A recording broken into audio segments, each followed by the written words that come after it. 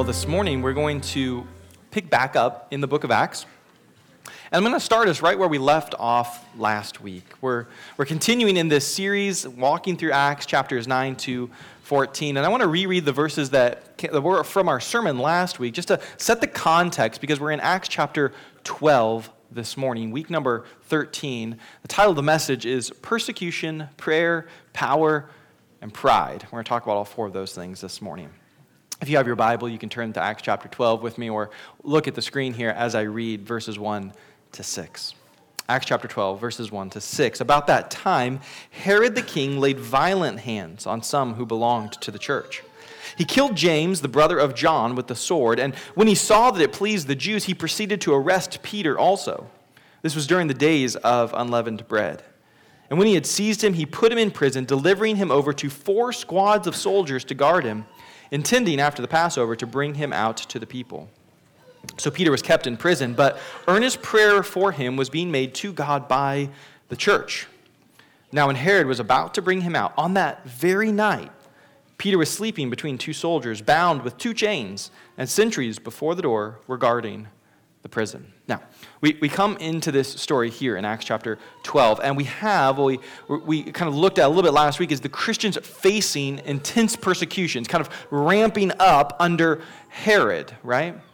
But despite the inevitability of what is about to become another tragic outcome, James, the brother of John, the Apostle James, had been killed by Herod, and then Peter was arrested, and it seems obvious. There's extra guards in place. Peter is chained, not just to 1 soldier, but to 2. There's no escape for him. The clock's counting down. It's less than a day until his life will end, as his friend James' life has just ended. And the Christians see all this going on. They're feeling all this persecution happening, and they decide we're going to do something.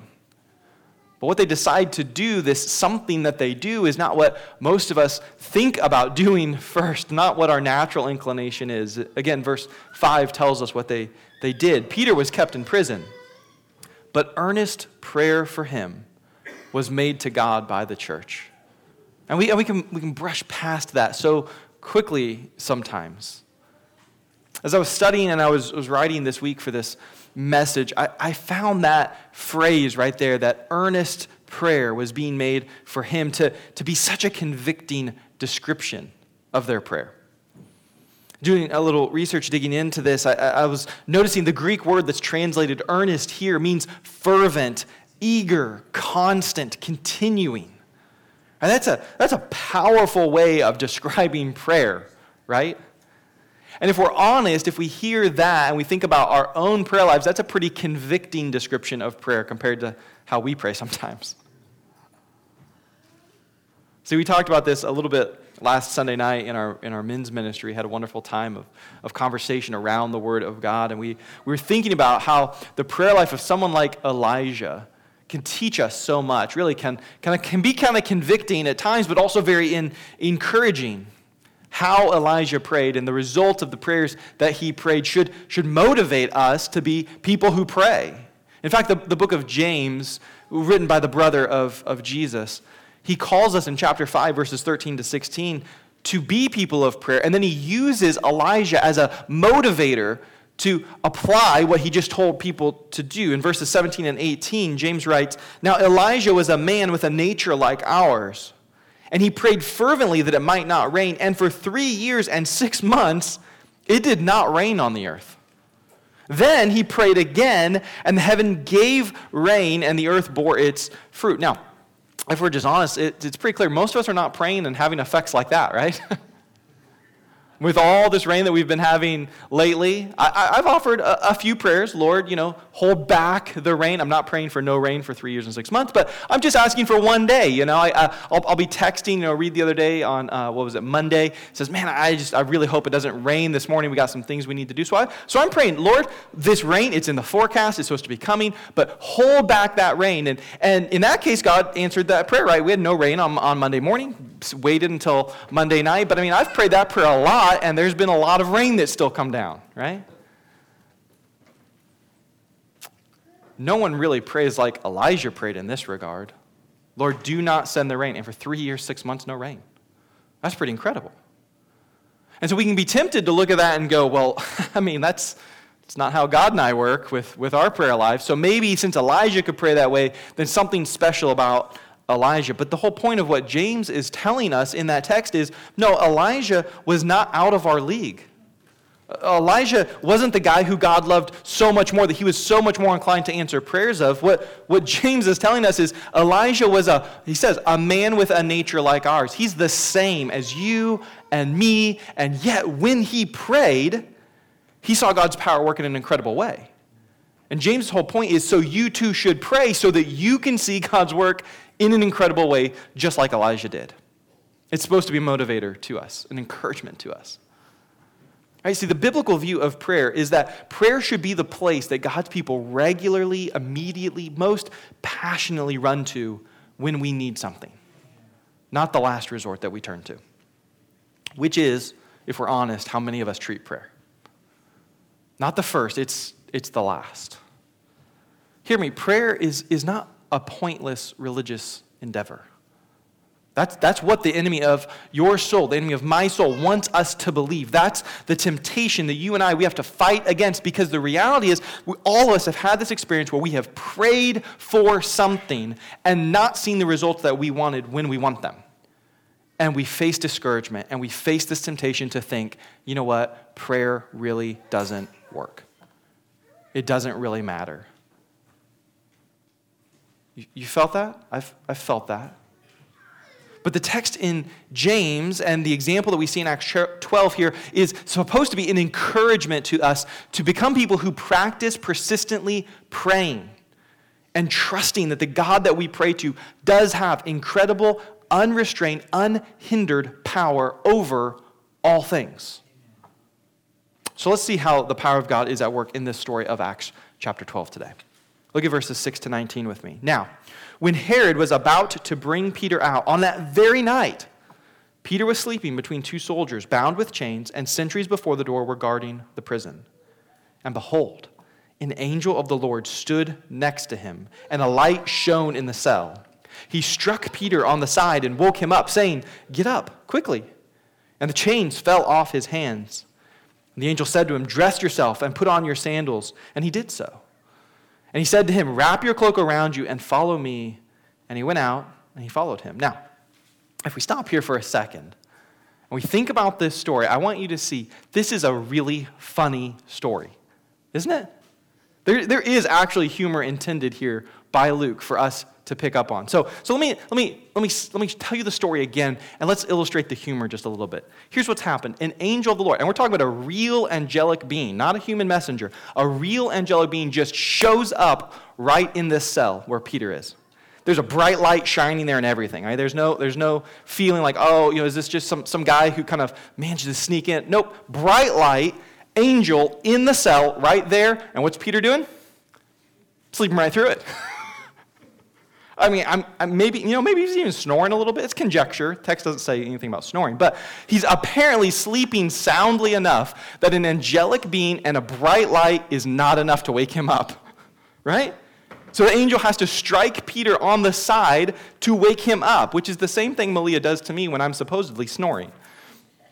I don't know if I really do snore or not. It could just be her time of taking out a little pent-up aggression, Because I just wake up some morning and she's like, "How'd you sleep?" I'm like, "I'm a little sore." She's like, "Yeah, you were snoring, and I was stopping that." And I'm like, "Really? Yeah, it's interesting. I don't know." And a little side note, too, that never happened when we first got married. Didn't. Yesterday was our anniversary, and so I'm thinking back, reflecting on our years of marriage. And I'm remembering that first year of marriage, man, that sweet honeymoon period. I remember how long it lasted because I know the day it ended. You know how I know the day it ended?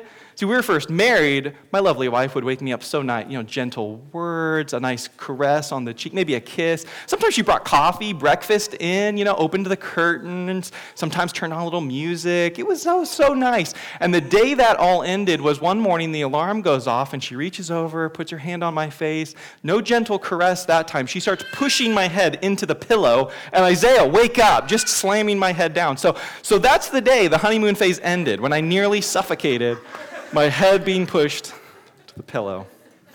And now it's just gone on to being struck in the side, with supposed snoring. Happy anniversary again, honey. I love you. Love you so much.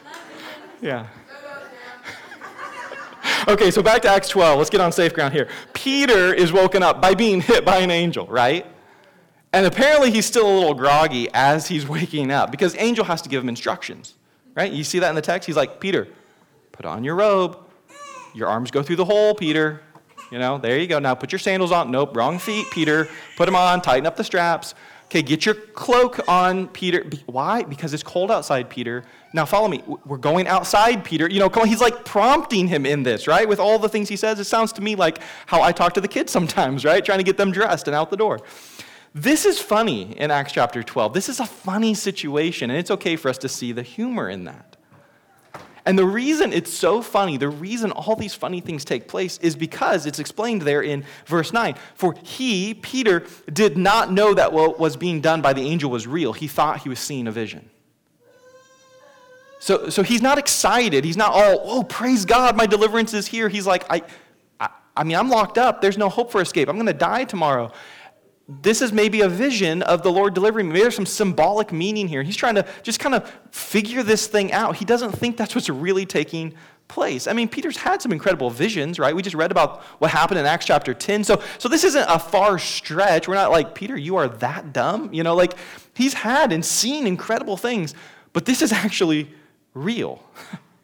Verses 10 and 11 tell us, so when they had passed the first and the second guard, they came to the iron gate leading into the city, and it opened for them of its own accord. And they went out and went along one street, and immediately the angel left him. And Peter came to himself and said, now I am sure the Lord has sent his angel and rescued me from the hand of Herod and from all the Jewish people were expecting. Again, notice the humor here. There's Peter. Just imagine him for a moment. He's standing in the middle of a street in the middle of the night. He's been freed from prison. He's been led into the city. He's standing there. The angel disappears, so he thinks, okay, vision's probably about over, right? Maybe it's a dream, and I'm going to wake up here in a moment, but it doesn't end. So he's there. He's looking around like, God? Was there more? And then it dawns on him, this isn't a vision, this isn't a dream, the Lord has actually delivered me. I probably better get out of the street. The guards are probably going to come look for me soon, right? So there he goes in verses 12 to 17. When he realized this, he went to the house of Mary, the mother of John, whose other name was Mark, where many were gathered together and were praying. And when he knocked on the door at the gateway, a servant girl named Rhoda came to answer. But recognizing Peter's voice in her joy, she did not open the gate, but ran and reported that Peter was standing out at the gate. And I love the response. The people said to her, you are out of your mind. But she kept insisting it was so. And so they kept saying, no, it's his angel. But Peter continued knocking, so when they opened the door, they saw him and were amazed. But motioning to them with his hand to be silent, he described to them how the Lord had brought him out of the prison. And he said, tell these things to James and to the brothers. And then he departed and went to another place. Again, we're still in the middle of a very funny story. It's like a sitcom, really, here, right?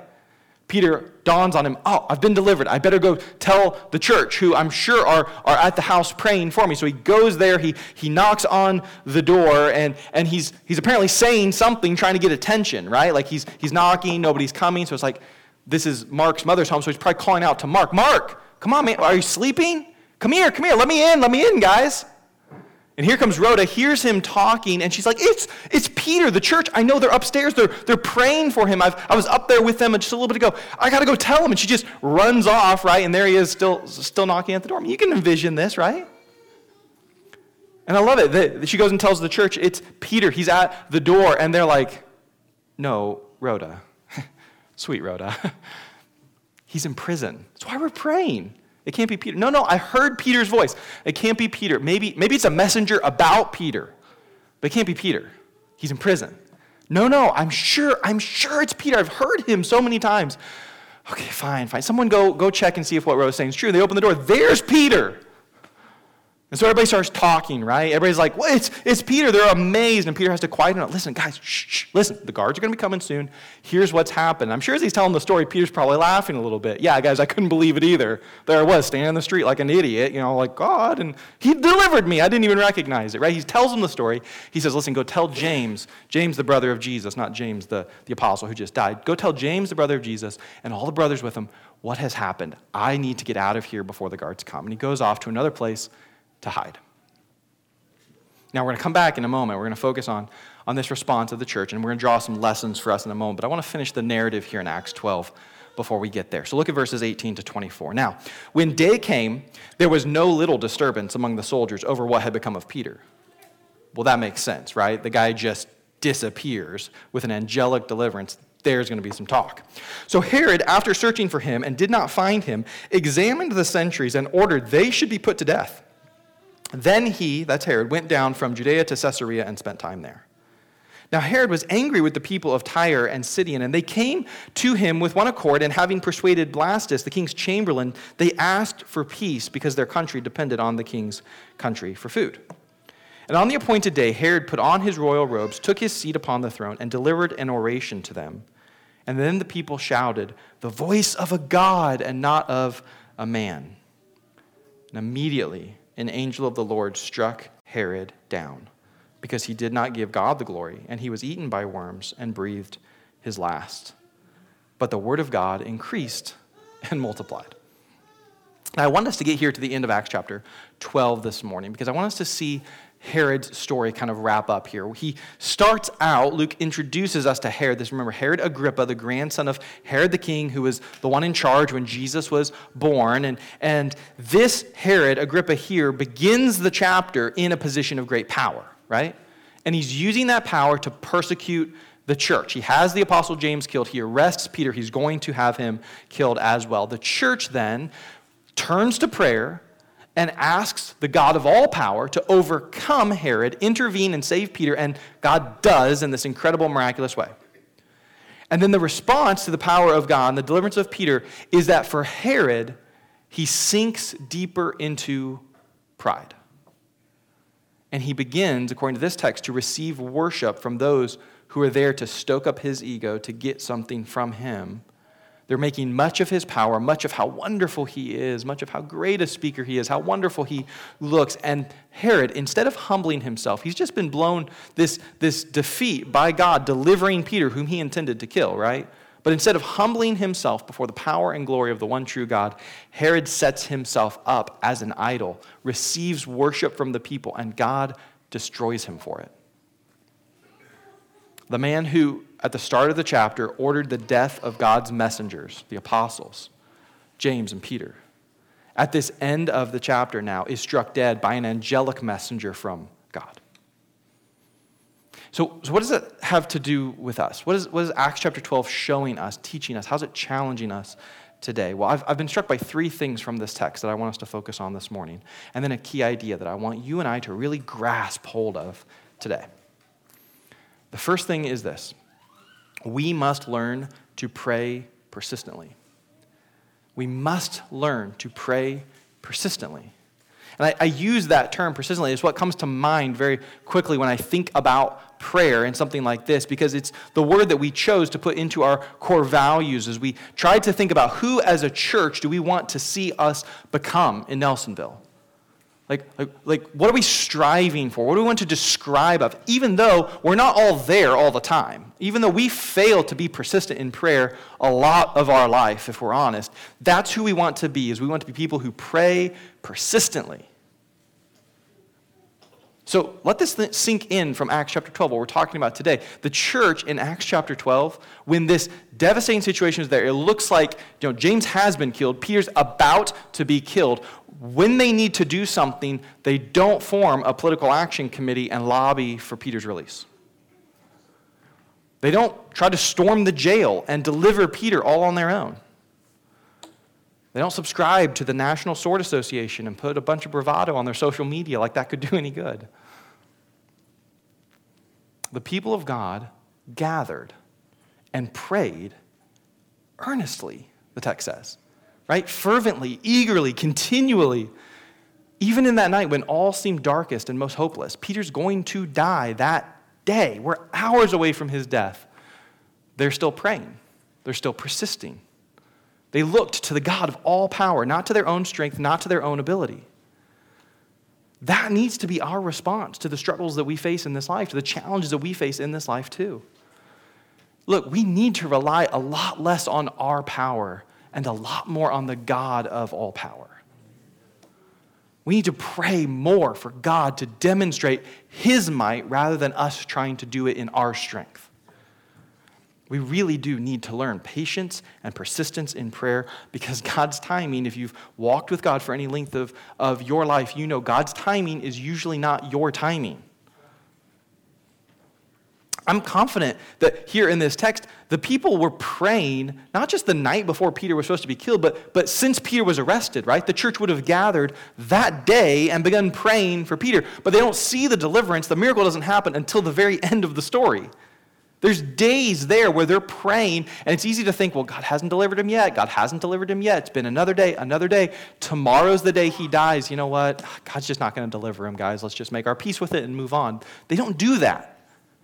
They persist in prayer to the very night before Peter's supposed to die. They're still praying for God to deliver him. So you and I should persist in praying no matter how long it takes to see our prayers answered.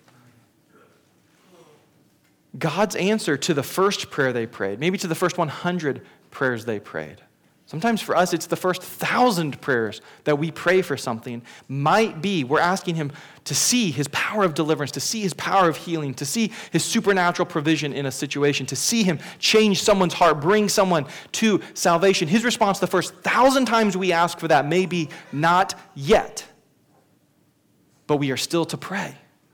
We are to persistently pray for those things. Because God alone sees the full picture. He alone knows the whole work that he is unfolding. He sees how everything is interconnected, and what may seem like too long to us is really just right in God's perfect timing.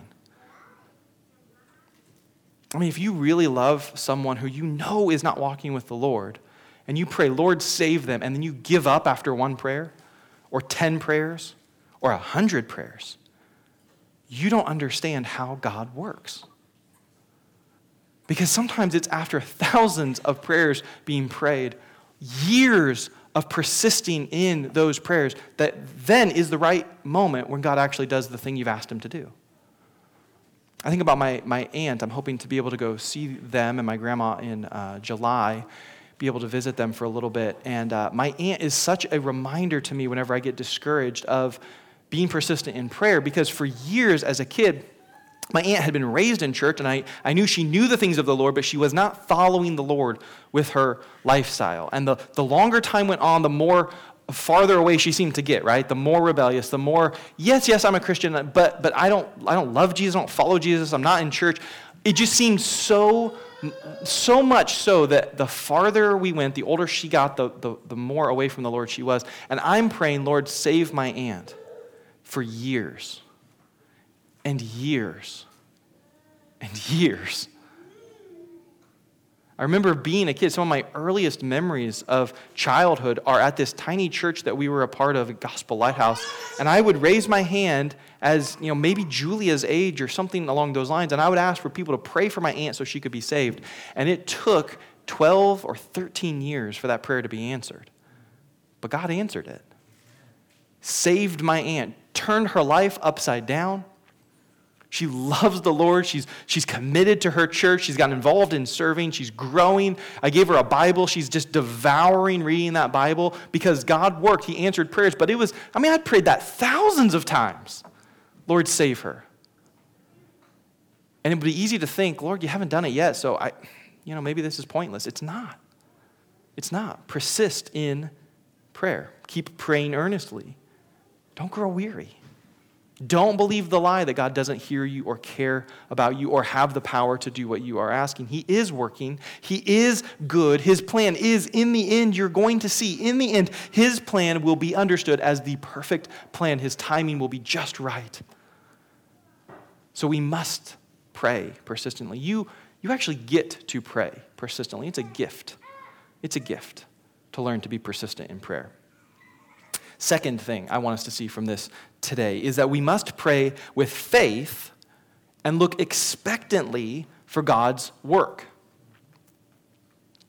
We already talked about how funny the story is, the narrative is to us, because the people of God who are praying for Peter to be delivered turn out to be really shocked when God answers their prayers and delivers Peter, right? They can't believe it. No, Peter can't be at the door. We're praying for Peter to be miraculously delivered and be brought to us, but but no, he can't be because they don't really have faith that's going to happen. They've given up this belief that Peter is really going to be delivered, right? Even as they're praying for it. That's funny to us, but it's also really relatable, isn't it? And pretty convicting if we think about it. How many times have you and I prayed for something but not really expected God's going to answer that prayer?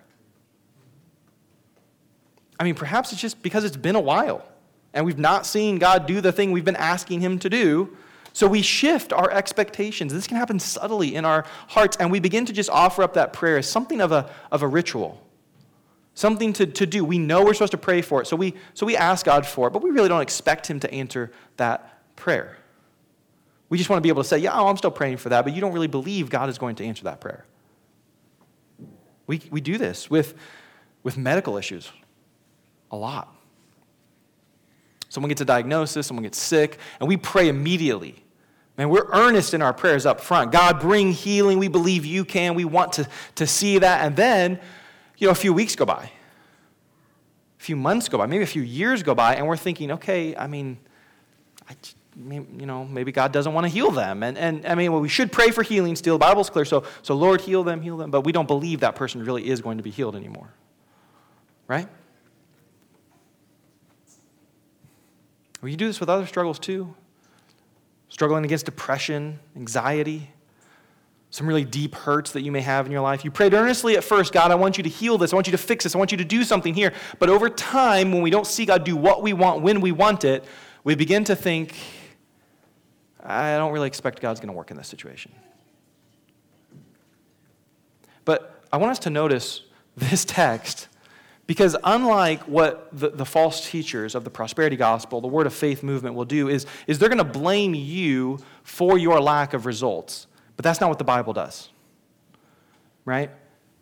You listen to some of these fake healers that have the TV programs, do the big rallies, right? And they say, well, what's the problem? You didn't get healed? Well, the problem is it's you. You didn't really have enough faith. You weren't really expecting healing, so God didn't give it to you.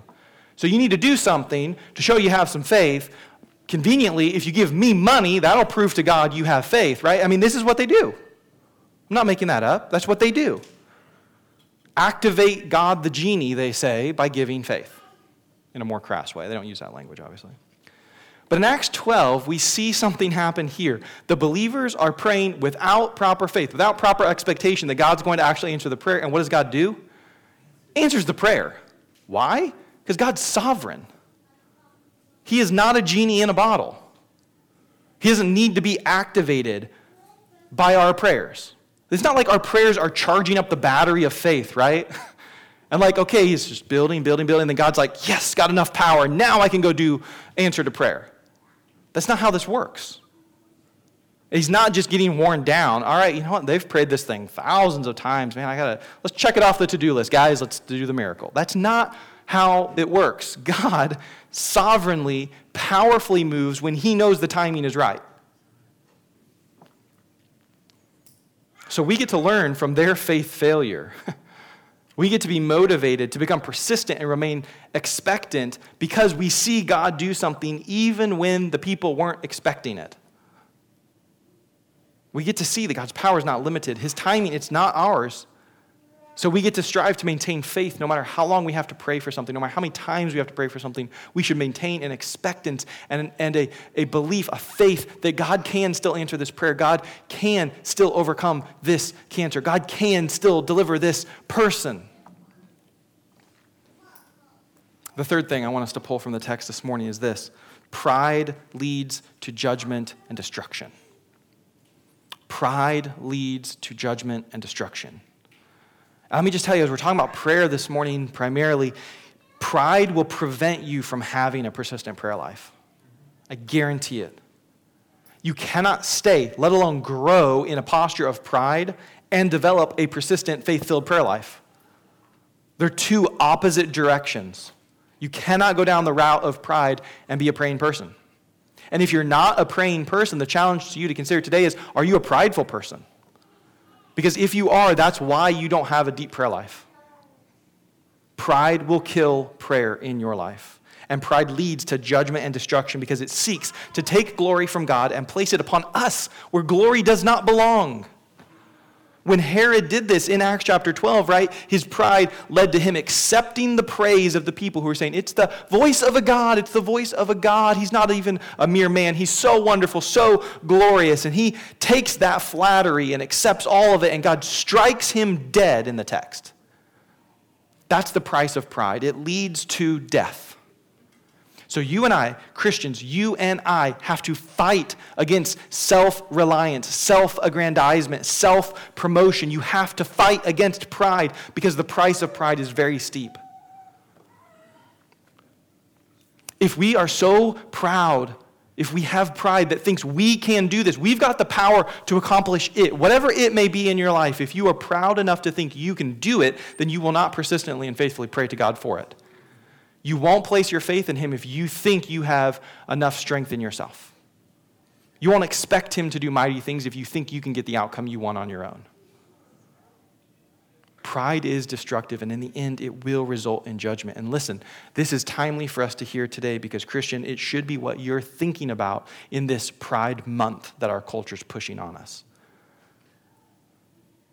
You should know, beyond a shadow of a doubt, as though culture is celebrating pride, where pride leads. Pride leads to judgment and destruction. So you and I, we have to guard. We have to reject this culture of pride, this culture of promoting and celebrating sin and rebellion and destructive lifestyles, and we have to realize where those things lead. And you and I should pray in the month of the Pride Month, the month of June, you and I should be praying for God to destroy the pride of people that they have in themselves, to save people from the sins that are being celebrated in our culture. And you and I need to watch our own hearts for pride because I guarantee you it will prevent you from praying and expecting God to work in your life. So these are the 3 points I want you to see this morning, and here's this key idea that ties us into the gospel this morning. Jesus alone has ultimate power. Jesus alone has ultimate power, and to trust and follow him leads to salvation. To try and oppose him leads to destruction. I want you to just see Jesus. I want you to look at Jesus now as we turn to preparing our hearts for response. Herod was destroyed because of his sinful opposition to Jesus. For pridefully trying to take glory unto himself, instead of humbly bowing and saying, I am no God, Jesus is God. He wanted to be Lord instead of saying Jesus is Lord. And Herod's temporary victory, what looked like success as he killed the apostle James, and how bleak it looked as he was about to kill the apostle Peter, only went to show in the end that God had the greater power than Herod ever did. Right? I mean, hear me clearly. The apostle James only died because God was ready to take him home. Because God wanted him to have the gain of going to his heavenly reward in that moment. So he let Herod kill James. But Peter's work wasn't done. God's plan for Peter wasn't finished. So God steps in and says, oh, you've got all these efforts. You've got the elite Roman soldiers. You've got him chained up to 2 guys. He's in a secure jail, secure facility. You got the best chains you can get. Hey, that's nothing compared to my power. I'll bring Peter out like that. And that's what he does. And if none of those things have power to stop God, then hear me this morning, neither does cancer, neither does depression, anxiety, neither does the government of the United States, neither does the cultural powers that are promoting sin all around us. None of that has power compared to God. Jesus alone has ultimate power. And the ultimate display of his power is seen as Jesus dies on the cross. It's not weakness. It's not the weakness you think it is when you look at first glance. There he is, bloody and bruised, his life ending. You think he's not powerful. He doesn't have strength. No, that was the power of God on display because in his death, he was taking all our sin, all the disease, all the destruction upon himself and conquering it. He didn't stay dead. His power is seen on the cross and in the empty grave where he gets up. He says the debt is fully paid and yeah, I'm still here. The price is covered, and I'm alive. The debt is gone. He conquers all of it because his power is ultimate. And so the gospel invitation for us, the gospel response for us is to receive him, to trust him, and have this full, total salvation given to us as a gift, a gracious gift from God that changes everything in our life. No matter how sinful we are, no matter how many times we've failed, no matter how little faith we've had in him up to this point, when we turn to him, when we believe in him, when we trust in him, what he gives us by his grace is a powerful and full salvation. And hear me, if you want to continue living your life in pride and self-reliance and opposition to Jesus, be assured today, destruction is coming for you. He will bring judgment, and no one will escape his judgment on that final day. No one will demonstrate any power over Jesus on that final day. Jesus alone has ultimate power.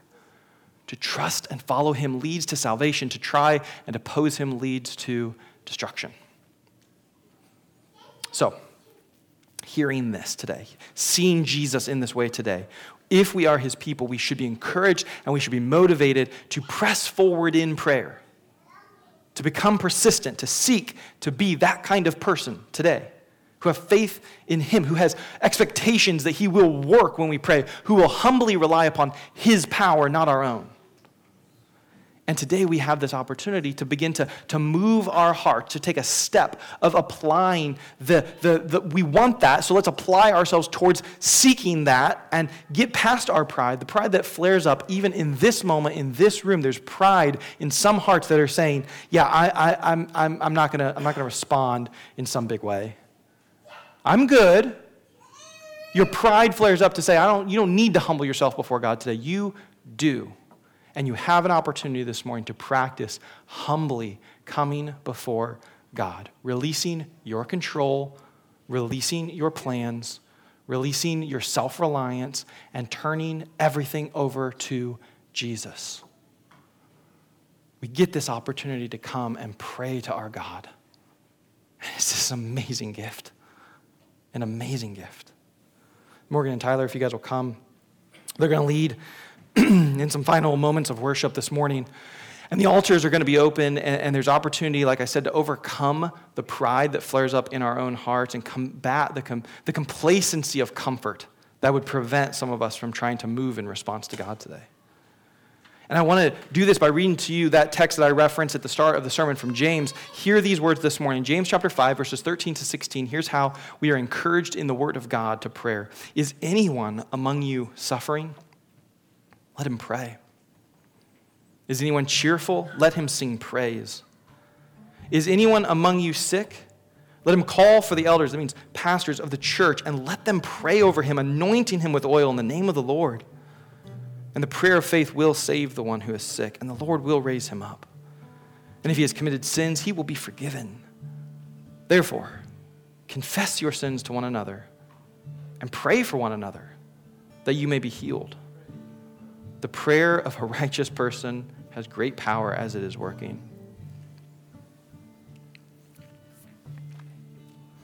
There's an invitation here from God himself to come to prayer today.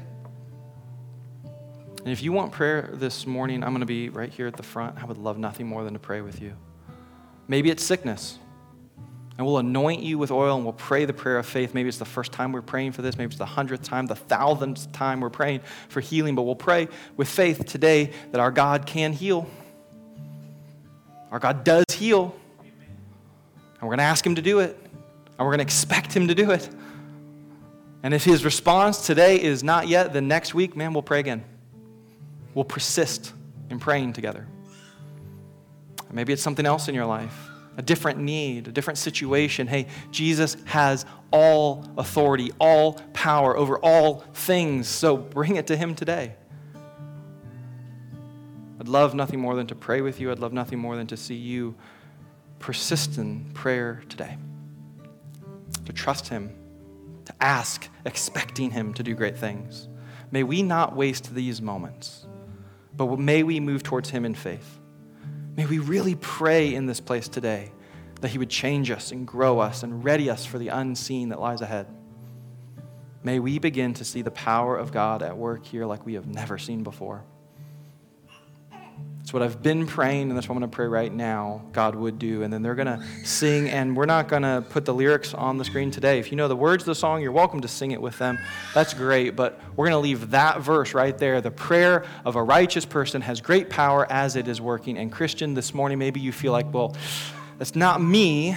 I'm not really all that righteous. You don't know my struggles. You are made righteous by faith in Jesus Christ. So if you're a Christian, that's you. Your prayers have great power as they are working. Pray today. Lord, I thank you for your word. God, I thank you for the clarity of the scriptures in our language, in ways we can understand. Thank you so much for this text in Acts chapter 12, Lord, that shows us you are the God whose power cannot be hindered. You are the God who can meet needs. You are the God who can bring deliverance. And so today, in this place, right here, right now, Lord, I pray that pride would be destroyed in our hearts, that we would humble ourselves, that we would respond to you, that we would pray, we would lay down our control, lay down our sense of self-reliance. We would give it all to you, Jesus, that we would see you do incredible and great things. May we pray today with faith. May we pray today with expectation, Lord, that you will hear us and you will work. It's in your name I pray as we now go into this time of prayer. May you draw close to us. In Jesus' name, amen. Let's respond this morning. The altars are open. Move, pray, respond. Don't waste this time.